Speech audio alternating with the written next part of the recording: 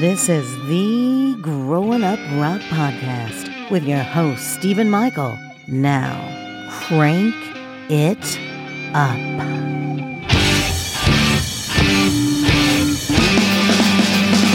Oh, wrap it up, it's all done, and friends get together to commemorate. Stories of truth with added touch, kindness tends to dominate the plate. It's all about the thought that counts. Hey there, Grown Up Rock listeners. We are coming to you with a brand new episode this week, and we have a special one for you. Kings of Dust are a new band out of Arizona featuring former Badlands bassist Greg Chasin.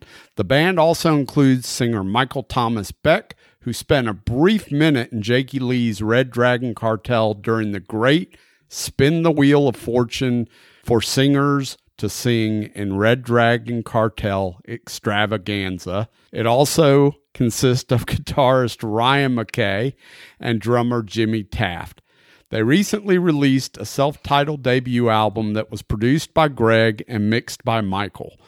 The band certainly wears its influences on their sleeves and comes from an authentic perspective of growing up around all the great rock and roll of the late 60s and 70s that they loved so much. Hey, Growing Up Rock sounds like a possible title. I hear everything in this album from classic Deep Purple to Black Sabbath to a little bit of Allman Brothers, some Rolling Stones, and Humble Pie. I was fortunate enough to hop on a call with bassist Greg Chasin and singer Michael Thomas Beck to talk about the album, talk about their careers, Loch Ness Monster, and hanging up the phone multiple times on Sharon Osbourne. At the end of this conversation, drummer Jimmy Taft jumps into the room, giving Greg the opportunity to investigate Bigfoot and check out the latest UFO sightings. Of course, I probably made some of this up, or did I? Anyway, you'll enjoy listening to this talk and check out some of the new tunes I feature from the Kings of Dust in this episode. As always, if you are digging what you are hearing, please go and support these bands however you see fit. Buy or stream their music, purchase some merch, or check the band out live if they come to a venue near you. You can also help this podcast out by just leaving us a great review on Apple Podcast or sharing it with your music-loving friends. It's free and it takes very little time, but it helps us out more than you know. You can do this so we can reach more people and wave the flag of kick-ass rock and roll by exposing so many of these great artists who work hard at creating the soundtrack to our lives. See how that all works? That's about it for now. Thanks to my co-host, Sonny Hollywood Pooney, for being a guest on so many other podcasts and preaching the word of rock and roll as the ambassador for the Grown Up Rock Podcast. That's it. We hope you enjoy this conversation with the Kings of Dust. See ya. Hey, this is Greg. This is Michael From Kings of Dust. And you're listening to the Growing Up Rock Podcast with Stephen Michael. Rock on.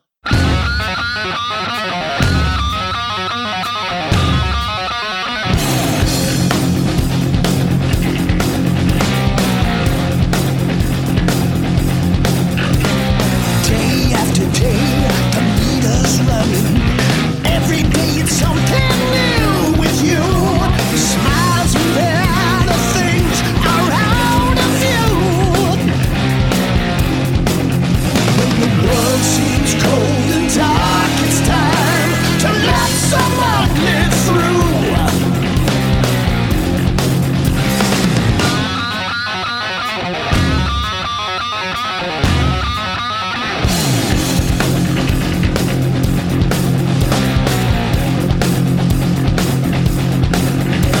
Your back and the wall, they seem to attract.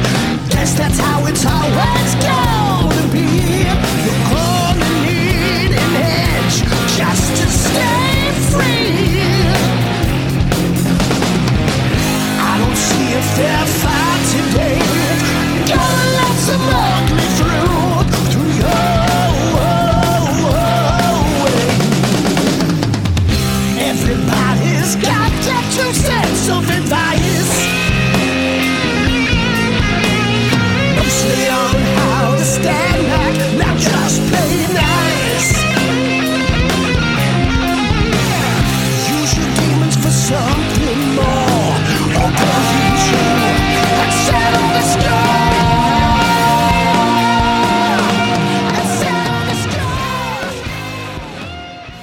So Kings of Dust has been around since, 2014 is kind of like a jam band project. Is that correct? The way it kind of worked out was Michael owns a studio here in Tempe called Sound Vision Studios, and he was wanting to record some original music of his own or with other people since he was busy recording everyone else. So to put that together, he knew a drummer, Donnie Fargo, who knew a guitar player, Mike Petruno, who knew me. And we all got together just kind of to write some songs, almost basically like a wank. It wasn't like anything serious. We were just kind of doing it for the heck of it. Michael had been in a band with my younger brother, Kenny, who played in Keel. So I was kind of aware of who Michael was, but I really, didn't know exactly what he did or what he was about. So we just kind of got together and wrote a few kind of just riff sort of jamming sort of things, nothing real serious. And then within the first couple of weeks, we ended up writing a song that's actually on the record called Keep the Spirit Alive. And we all kind of looked at each other and went, wait a minute, There's something here. This might actually be something worth talking about. And then right away after that, we wrote Like an Ocean and Let the Ugly Through, two other songs that are on the record. And we realized that this might be worth pursuing beyond just let's go in and put down a couple tracks. We thought it could turn into something more serious. Right. And at some point, you kind of had to put that on hiatus a little bit while you were battling with your health issues. How are you doing these days? Everything working out okay? Yeah, I'm completely cancer-free. The timeline on that is the original two other members, Mike and Donnie, quit for their own reasons. They had issues they had to deal with. And we actually disbanded it. And then a couple months later, Michael called me and said, I think we should do this, get a couple other guys, because I think the material warrants it. So we got our guitar player, Ryan McKay, who's still with us. Right. And I had just kind of heard of him, but I didn't know him. And I called him up. He came down and listened to the demos and said, yeah, I'd like to be involved. And then we went through different drummers, and we weren't really totally satisfied with what we were doing. Well, in 2014, Jake E. Lee called me and said, hey, we're playing in Tempe. Would you play in Red Dragon Cartel for that show? We're not going to use our bass player, the guy they had at the time. And so I hadn't played with Jake in a long time, and I agreed to do it. We actually rehearsed it at Michael's Sound Vision Studios. Which is the first time I met Jake. And we were officially the loudest people to ever play in there in that one evening. By quite a bit. So I did the show with them at the Marquee here in Tempe. It's a pretty big club. And they asked me to join the band. I couldn't really join the band at the time. So we kind of kept going with Kings of Dust, which wasn't called Kings of Dust at the time. We were just kind of going around with goofy names. We had some prehistoric steamroller or deep black lead. We weren't really sure what we wanted to call it. And then they called me in August and said, would I join Red Dragon Cartel then, which I did, always with an eye on finishing what would eventually become Kings of Dust. Well, in the spring of 2015, I was diagnosed with cancer, and then everything went on hold. I had to quit Red Dragon Cartel and go through all the treatment. Yeah. And we're still planning on doing Kings, except I just didn't have the interest or the energy to do it. And Michael kept saying, hey, I still want to finish this. Let me know when you're ready. And then finally, last year, about maybe a little over a year ago, someone made a comment that this record would never come out. It's dead in the water. Another local musician made some comments that this wasn't going to fly. And that's all I needed. Michael told me about it. And that's all I said, fine, let's finish it. And we found Jimmy Taft, our drummer, who I've known a long time, excellent drummer. And we wrote some more songs and finally finished it. So that's the Beyond the Reader's Digest version. So now the record as we hear it today, that features all four of the guys that are in the band currently, correct? Correct. Okay. And Michael, So as I'm doing some research and looking into things, I know that you also played a part in what was the drama of Red Dragon Cartel at one point in time. So you ended up being one of the singers in the roulette wheel because they had issues with Darren at the time or whatever. And Darren being a friend of mine, yeah, and I'm glad it worked out. He's the right guy for the job. I was with the band for a little while and had a great time while I was there. So I call that period Jake's cavalcade of singers.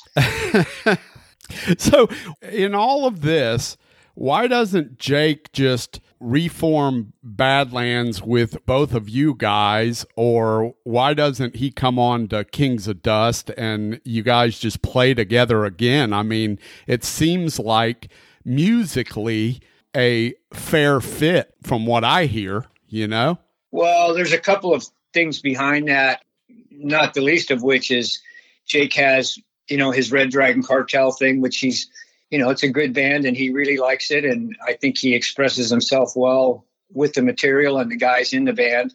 I think Darren's a great singer. He's a great fit for Jake. And another reason being that Jake has always said that he would never do anything called Badlands since Ray passed away. However, if Jake were to call me at some point and say, hey, I want to do something where we play the Badlands material, do some kind of tour or whatever, and if I could fit it in my schedule and, it fit in the same schedule, because I run a guitar store here in Phoenix, Bizarre Guitar and Drum. So I have an actual job.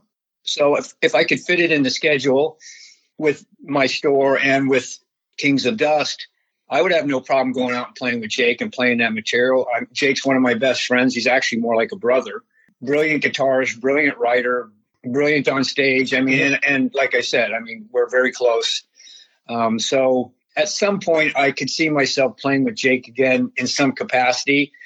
But having said that, I'm very happy with Kings of Dust. And even if I went and played with Jake in some capacity in the future, I would still want to keep Kings of Dust going, mainly because I really believe in the material that we make. I like the players. They're great players. They're great friends. And while Badlands was very much Jake's baby, he was the main architect of the songs. Kings of Dust is very much my baby, along with Michael's. I write the bulk of the material, or the original ideas come from me, and then we kind of get together and write them. So they are done as a band. Because my reputation, resume, or whatever is a little deeper than Michael's, the band is perceived as mine, and I enjoy what we do. I believe in what we do. I get to say exactly what I want to say from a musical point of view. Jake and I have a very similar vision on how we approach original material. I don't write for anyone other than myself. I'm not trying to get a hit record. I'm not trying to find out what the flavor of the month is. I write what I like. If other people like it, that's great. And if they don't, they'll move on to whatever it is they do like. Having said that, a lot of people seem to like it, so I'm pretty happy with it. So, yes, I would play with Jake, but I would always keep this going as well. And I don't know what the singer situation would be, and I would let Michael speak to that himself. I had a great time when I was with Red Dragon Cartel. Jake's always been one of my favorite guitar players, so looking off the side stage and seeing one of the guys you grew up with standing next to you is a pretty cool thing. but at the same time, Kings of Dust is more of an original project. Well, I think for both of us. Greg and I are writing the bulk of the material along with the band. I do the bulk of the lyric and melody. And fortunately for the material, the stuff that Greg brings to the table musically, I hear stuff usually the moment he's playing it. So it's easy for me to write to, and that's not a bad thing. No, and it's an interesting thing that you guys bring up. So, Greg, you mentioned earlier that you have a real job and that you run a music store. Michael, I think your normal job is to run the studio you own, correct? Yeah, I'm my day job as a producer and engineer. You both got real, and you can't see my air quotes, but you both got real jobs. The question to me would be, why Kings of Dust? Why here? Why now? Well, I think the material is probably the quickest answer to that. I mean, that's the reason that we've continually come back to Kings of Dust. That's the reason that the record is there to begin with. It's really all about the material. I mean, Greg and I have been friends for a long time. Both Ryan and Jimmy are all, we all get along really well, which is pretty odd in itself. But it's always about the material, and the material just it seems to flow pretty easily. Why that is, I hate to question, but it does. It definitely resonates with a lot of people. I mean, because Michael owns a studio, we have the luxury, and it's an actual standalone studio. It's not some gear in someone's living room. So it's a real studio. And because he owns that, we have the luxury of going in there and taking as much time as we want. So when we were demoing this material out, we would play it for various people that we knew. The response was so overwhelmingly positive that we thought, maybe we're actually hitting on something here. Yeah. I mean, the whole set, it's got a very 70s vibe. You've heard it. It's very 70s. Musically, it's very 70s. The sounds sonically are very 70s. The mix is very 70s. And that's easy for me and Michael. That's the era I grew up in. When I wrote songs in the 70s, they were these kind of songs. The 70s is a very popular era right now for a lot of bands. You have a lot of bands that are out there right now that are doing that kind of music. And I think it's great, whatever way you come to it, wherever Dirty Honey or Rival Sons or Greta Van Fleet, wherever they get their influence is fine with me, because it all sounds like it's coming from that same place. For us, it's simple because that's where we grew up. I do agree with Michael. The material seems to be strong enough that it warrants people hearing it. And oddly enough, we're rehearsing every week now to put a live show together to, go out and play. But we're also writing new material. So every time we get together, I'll bring in a song. Ryan's brought in some material. And so we're still writing. It doesn't seem like that well's gone dry yet. It seems like we have plenty of material. Which again is a great problem to have. I mean, we've got probably a half a dozen songs right now.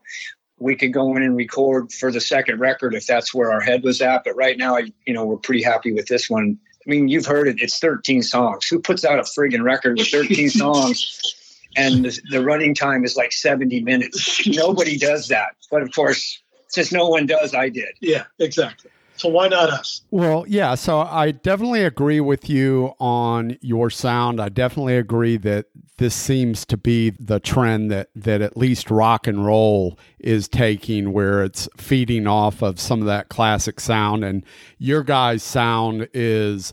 honest isn't the right word, because I really like a lot of the Dirty Honey and the Greta Van Fleet and stuff like that I'm hearing. So honest isn't the right word. Maybe authentic, maybe. Yeah. I mean, it sounds like the 70s, but it doesn't sound like any of the stuff the other bands that you mentioned are putting out. A lot of those other bands, and I like all of those bands. Rival Sun is one of my favorite for sure. All those other bands are taking those influences. But like Greg was saying, it's for all of us, this is first generational stuff. So I learned how to sing, listen to Steve Walsh from Kansas. I didn't learn how to sing listening to somebody that listened to Steve Walsh from Kansas. So it's more first generation stuff. I think that's why it may be, I don't know if it's a little more pure, but it feels better to us. Well, before we go too far down the album rabbit hole, the show is called Growing Up Rock. And with Growing Up Rock, we like to talk a lot about people's influences, what created the artists that we're talking to today. You mentioned Steve Walsh from Kansas, which to me is so, first of all, I don't necessarily hear him in your voice, and second of all, a lot of people don't talk about him or Kansas as an influence, although they were a huge influence on a lot of people. What were some of your influences, Michael? And when I say growing up, I'm talking about your high school years where you're starting to develop and listen to music and get into being the artist. What were some of those influences for you? Steve Walsh was a huge one. I devoured every Kansas record I could get a hold of at the time. David Lee Roth from Van Halen not just vocally, but he's always been one of my favorite lyric writers because he doesn't write, he doesn't write from the same perspective that you hear most songs written from. And that's always been appealing to me. I don't like to write stuff that everybody else is writing about. If I write about a situation, it's usually personal, but Roth always had a way of saying things that was just the coolest thing on the planet to me. So that was a huge influence in me. Ronnie James Dio was another huge influence. And again, I don't know if you hear any of those, but they're all in there in pieces. I mean, what I hear in your voice, and this is just me personally, it sounds like I hear a lot of Ian Gillan in your voice. Cool. It's just, I don't know whether it's the raspy quality that Gillan had, but that's kind of what I hear in your voice. To me, anyway, that's what I hear most of. I do hear a little bit of Dio now that you mention it, but definitely Ian. You'll get no arguments from me. I mean, having him in the same breath in any conversation is all right by me. That's one of my favorite singers for sure. Yeah. Hey, Greg, how about you in those high school years when you're developing as a musician and as a person just enjoying music and discovering all these great bands? What were the influences for you, band or artist-wise? Well, band-wise, I mean, like a lot of people, I was into Sabbath and Zeppelin and Deep Purple and Humble Pie and Mountain and, the early Grand Funk, Trapeze with Glenn Hughes. But there's also a lot of obscure bands in there that I was influenced by. There's a band from England called Three Man Army. It was a big influence on mine. A band from Texas called Stray Dog. We just made a couple records. There's also, I have some Allman Brothers influences and some Johnny Winter and live influences. And bass player, just as those are the kind of bands I like, but there's a lot of bass players from those bands. Whether it's John Entwistle or from The Who or Felix Pappalardi from Mountain or Andy Fraser from Free, Tim Bogert from Cactus, another huge influence of mine. Bass players in the 70s were not just a support instrument that just was kind of there for everyone else to do whatever over. Exactly. They were a melodic instrument. They were a component that was separate from everything else. When I was in Badlands, we really explored that. In the 80s, a lot of guys weren't playing bass the way that I play it. They were kind of pedaling on the A, and the guitar player did a solo over it, and maybe the drummer did a fill.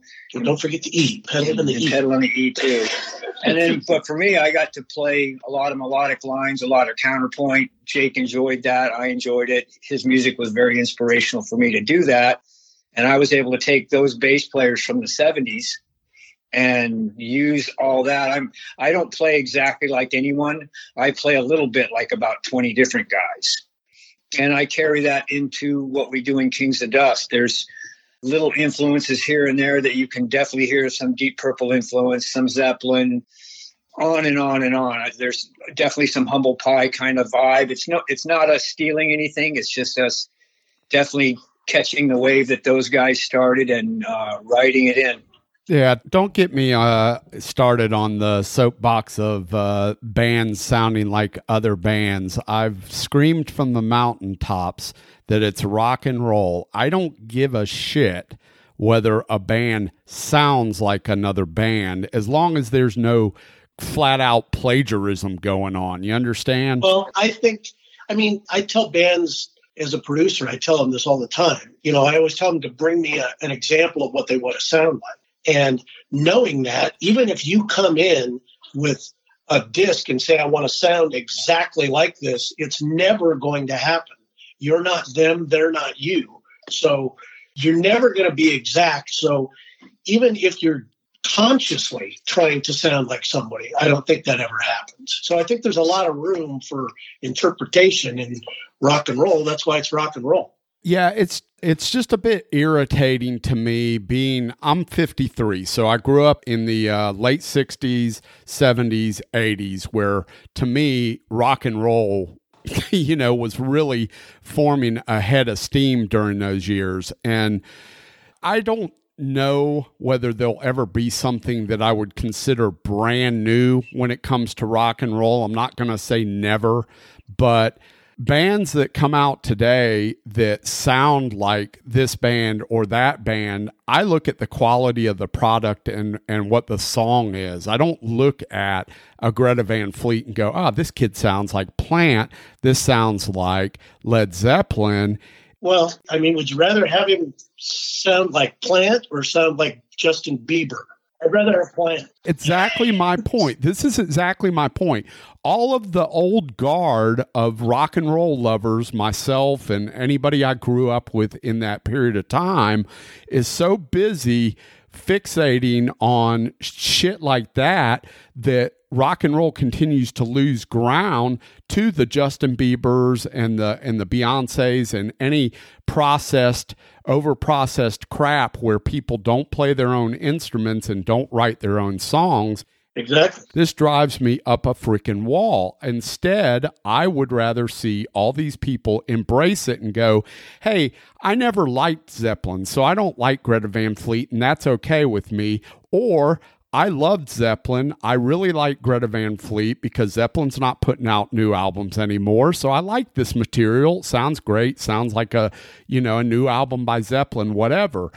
The only place that I draw the line is when, hey, this song sounds exactly like Kashmir. I don't want to hear that. I want to hear something new sounding, and I'm okay with that.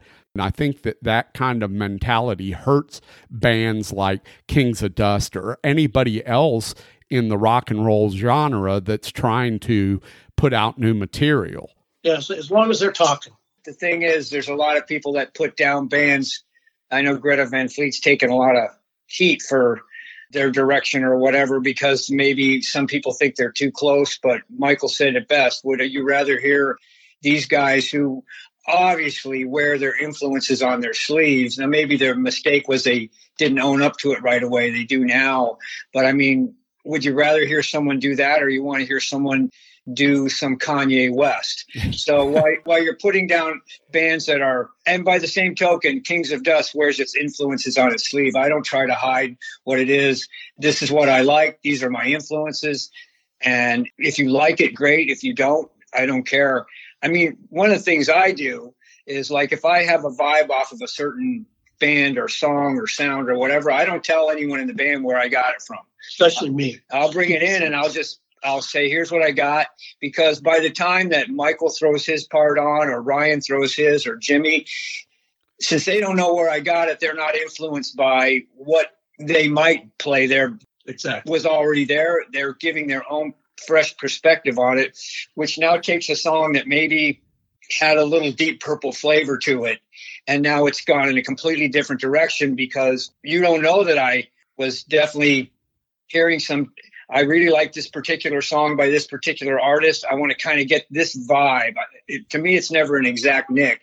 It's just, can I get the vibe of this particular song that I like and then transform it into something else? I mean, that's what all the great bands in the 70s did. They took the vibe of whether it was Cream or The Who or Zeppelin or whoever, and then they turned it into their own flavor version of whatever that particular artist had influenced them. I mean, Rival Sons does that with a lot of their material, and Dirty Honey, certainly Greta Van Fleet, and other bands like in that genre.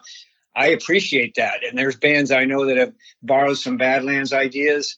I don't have a problem with that. I don't think Jake does either. As long as they make a good song out of it and it's honest and it's the real thing and it's your emotion, who cares where you got it from? Zeppelin got all their stuff from a bunch of, blues artists that, right. Yeah. No one would even they made those blues artists relevant again, which is great. So if any of us that are treading this 70s hallowed ground can push the pile forward a little bit and get people to appreciate it that much more, I don't care how you do it, as long as you do it and it's honest, I'm good with all of it. Yeah. Agree 100%. Which brings me to the record. So when I listen to this record, it sounds very cohesive, but I wanted to ask you about 3 songs that kind of stand out to me with a little bit different either vibe, sound, flavor, whatever you want to call it. I want to kind of ask you about them because they sound a little bit different to me, and I like them. They just sound different with the rest of the record, and that is, Yeah, That's Me, Ugly, and then Bayou, the intro, which goes into Mama. Those 3 songs have a little bit different flavor. So is there a story with these 3 songs? Well, Bayou, basically, I wanted an intro to Mama. Okay. So what I told Ryan was, I said, I want you to catch the kind of vibe that you just woke up in the morning, you just picked up your guitar, and this is the first thing you play. So he didn't rehearse anything out. We just went in the studio. Very unconscious. And I said, I just want you to play something that's in the spirit of kind of this swampy. Yeah. Have you ever been to Pirates of the Caribbean ride at Disneyland? Yeah. Well, when you first get on the ride, when you're going down the hill, they show this little shack with all these fireflies and frogs, yep, chirping and stuff. And there's a fishing pole out there. I wanted Ryan to pretend that he lived in that house and he just got up and his old hound dog's on the porch and you just picked up your guitar and this is what you played. Did you paint the picture for Ryan exactly like that? Exactly like that.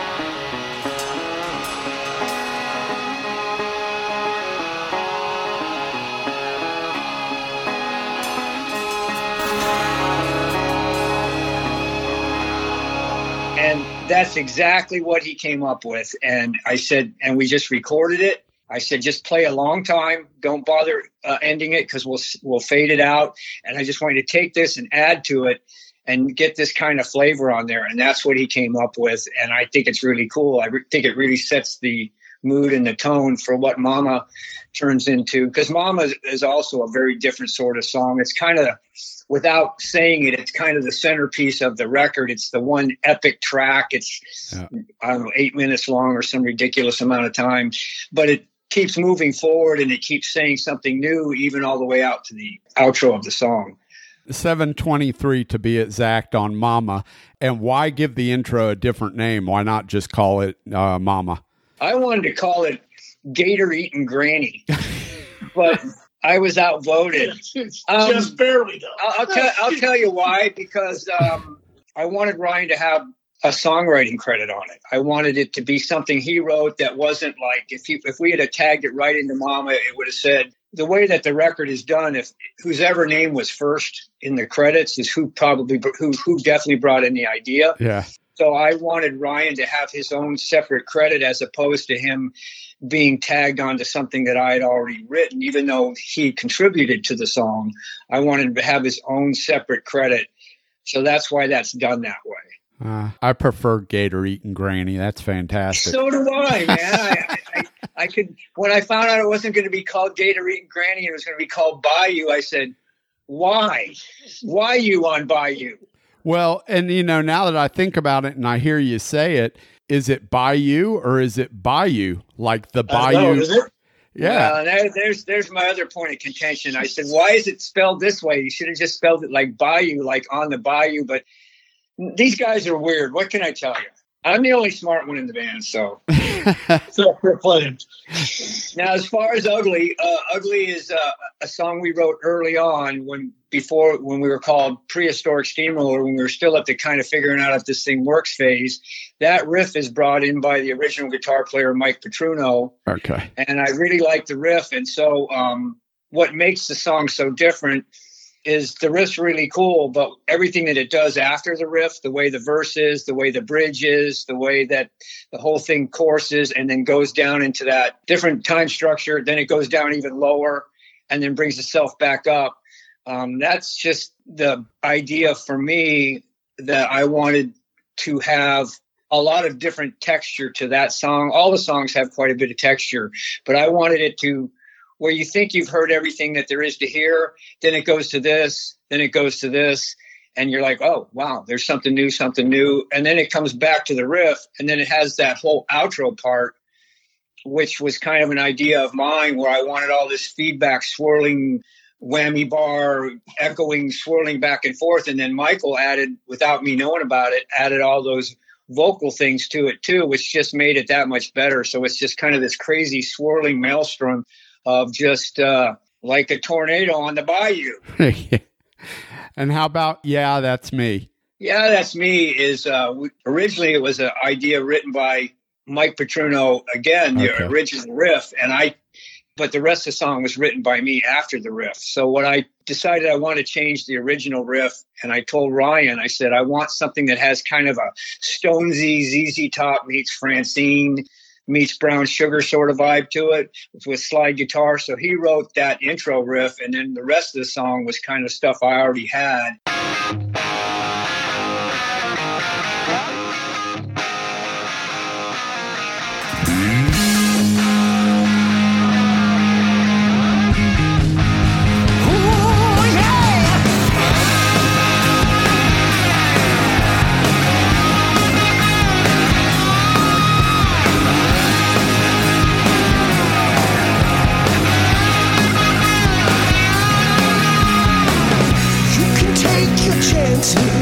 And completely rearrange your life.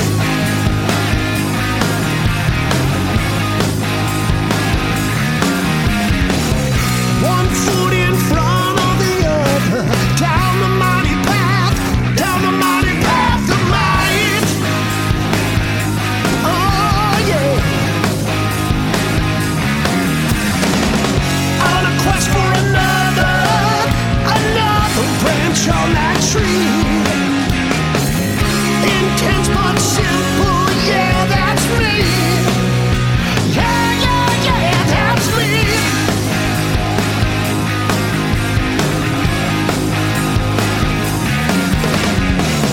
Telling stories to friend or foe, never shortage on a point of view.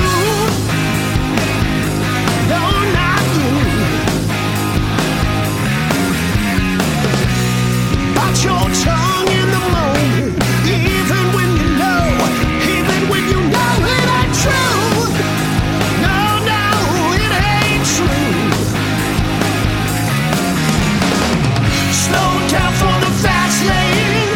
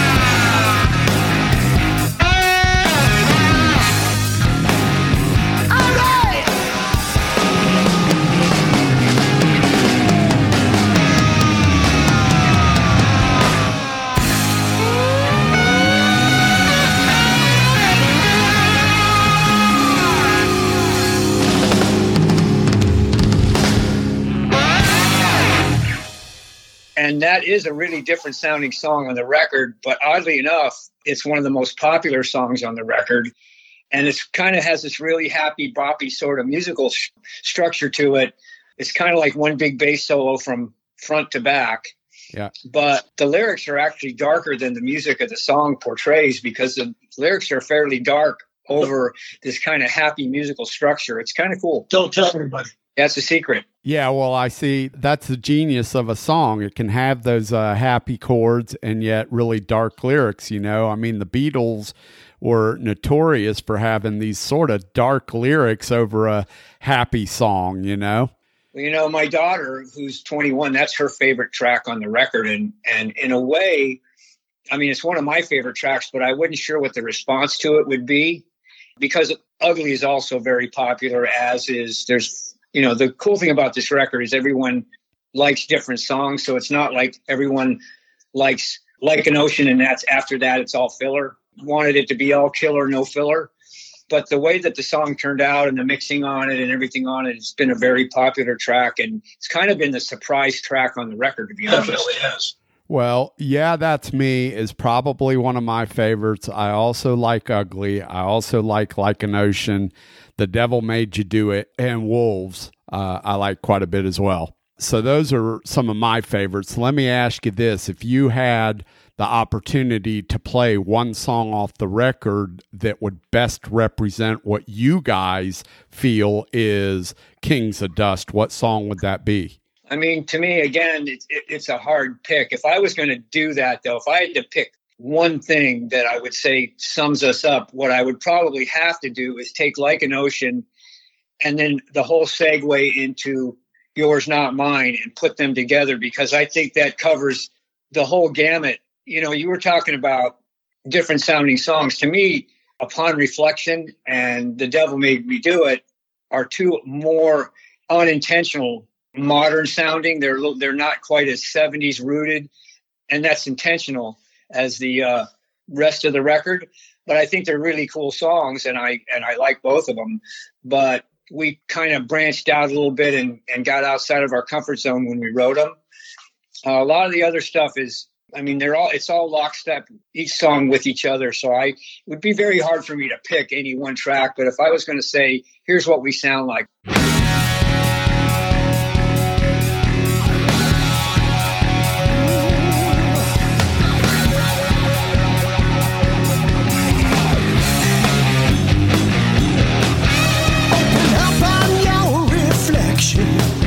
There's no shadow without the sun. Take cues from your previous direction. Maybe you don't mean done. You can start and defeat.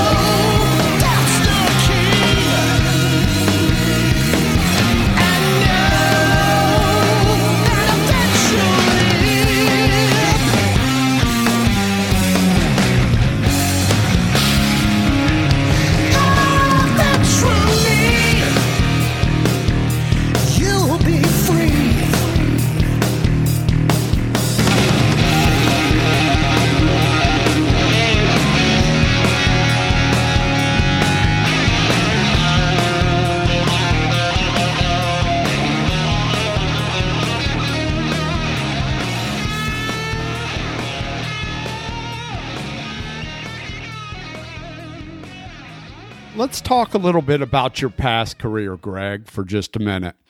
There's a couple things that I want to ask you. One is, as I looked into your career, obviously I knew about the whole Badlands thing, but one thing that I didn't know was how your relationship with Jake began, in that you auditioned for Ozzy around the Ultimate Sin record time. Is that correct? Correct.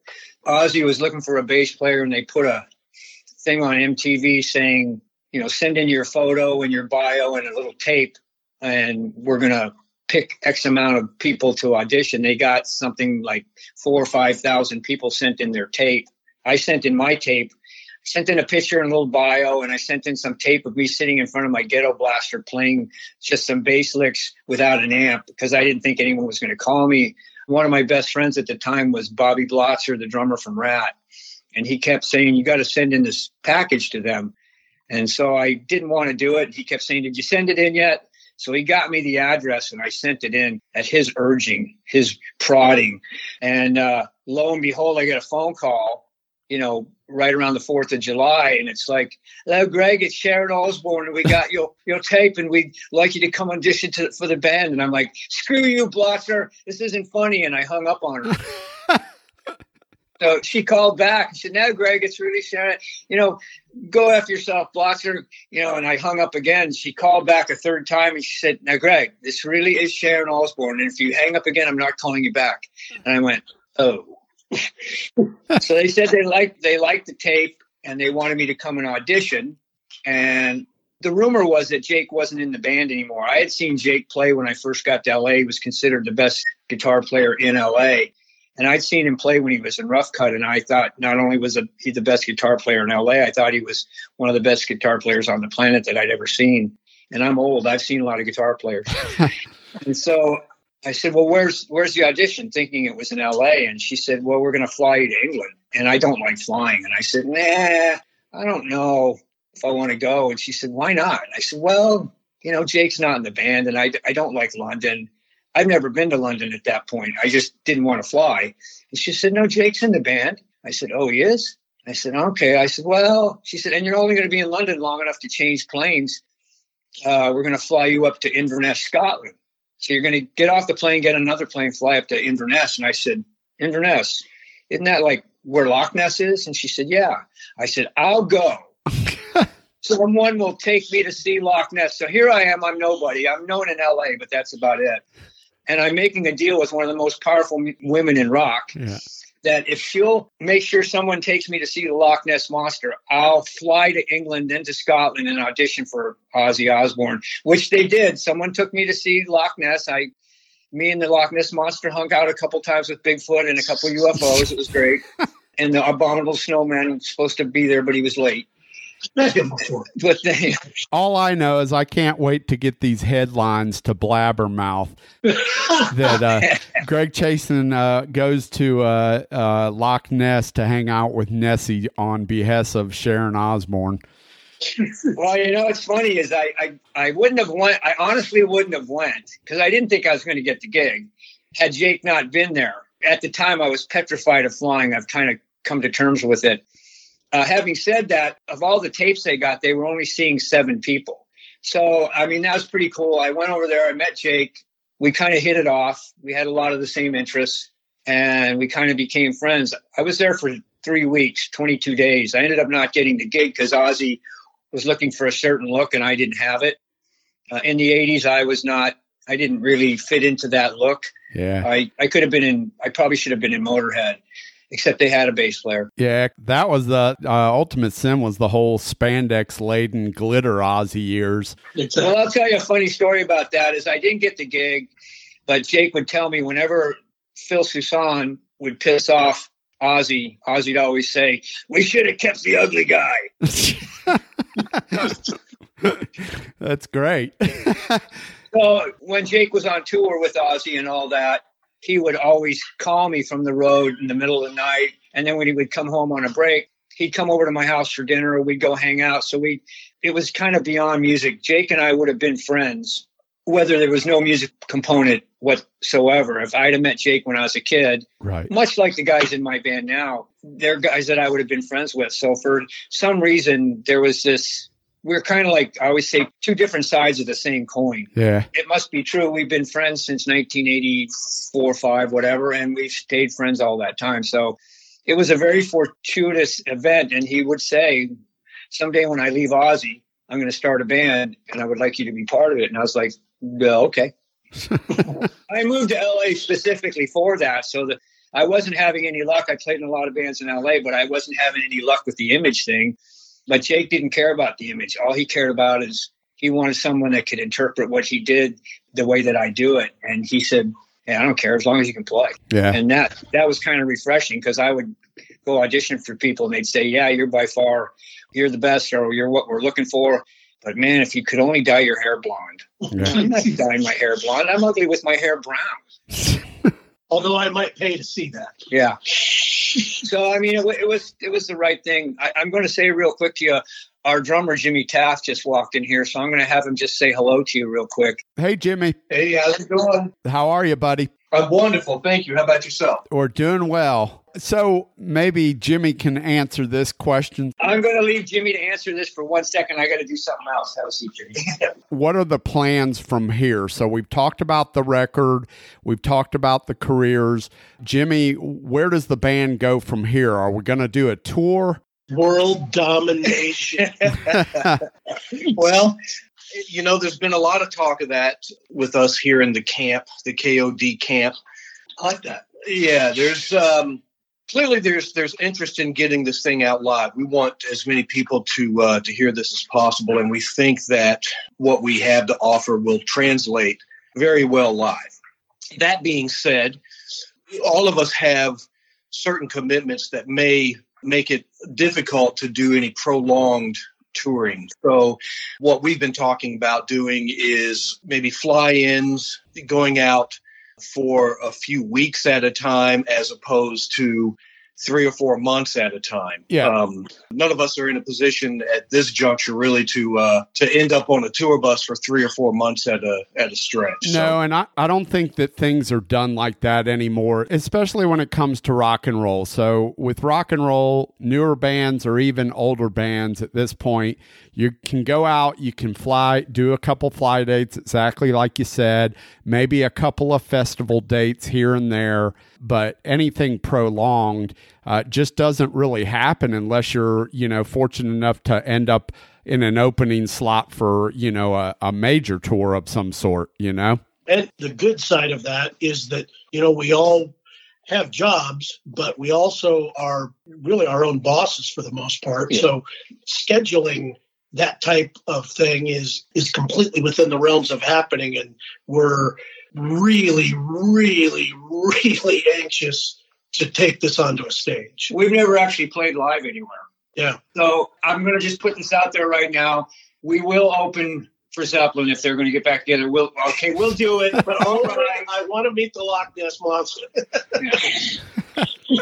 How about starting out with maybe trying to get like a slot on the Monsters of Rock cruise or something like that? I think that would be Can you help us with that? A good opportunity. I attend the Monsters of Rock cruises, but I cannot help you with getting a slot. I do not have those contacts. We're going to get a grassroots campaign going where people call up and say Kings of Dust on the Monsters of Rock. We'll do it. I don't even like being on a boat, but there is a chance that I could see the Loch Ness Monster there, so I'm going. I was going to say, you don't like being on a boat. You just talked about seeing the Loch Ness Monster. What are you doing? You're walking the shores looking for this thing? Absolutely. Jesus, Greg, you don't like to fly. You don't get in a boat. What are we going to do with you? He has some great qualities. Yeah, just ask me. We'll heavily sedate him to get him across the pond. Here, take this pill. No, I won't tell you what it is.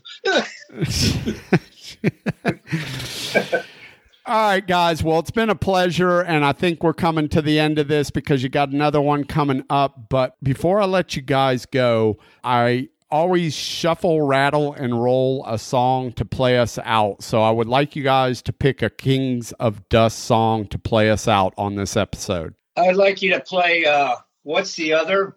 That is going to be, we're getting ready to shoot a video. So if you would be so kind as to play What's the Other? Again, another song that pretty much sums up what it is we do. It's kind of a thumbnail sketch of everything that we do as far as what our influences are. So if that works for you, that works for us. And we actually like the song. So and look for the video sometime in probably April. Sounds good, guys. Appreciate it. Here's What's the Other from the Kings of Dust debut record. Thank you. Get ready to shuffle, rattle, and roll. Play us out, boys. Now where'd he go?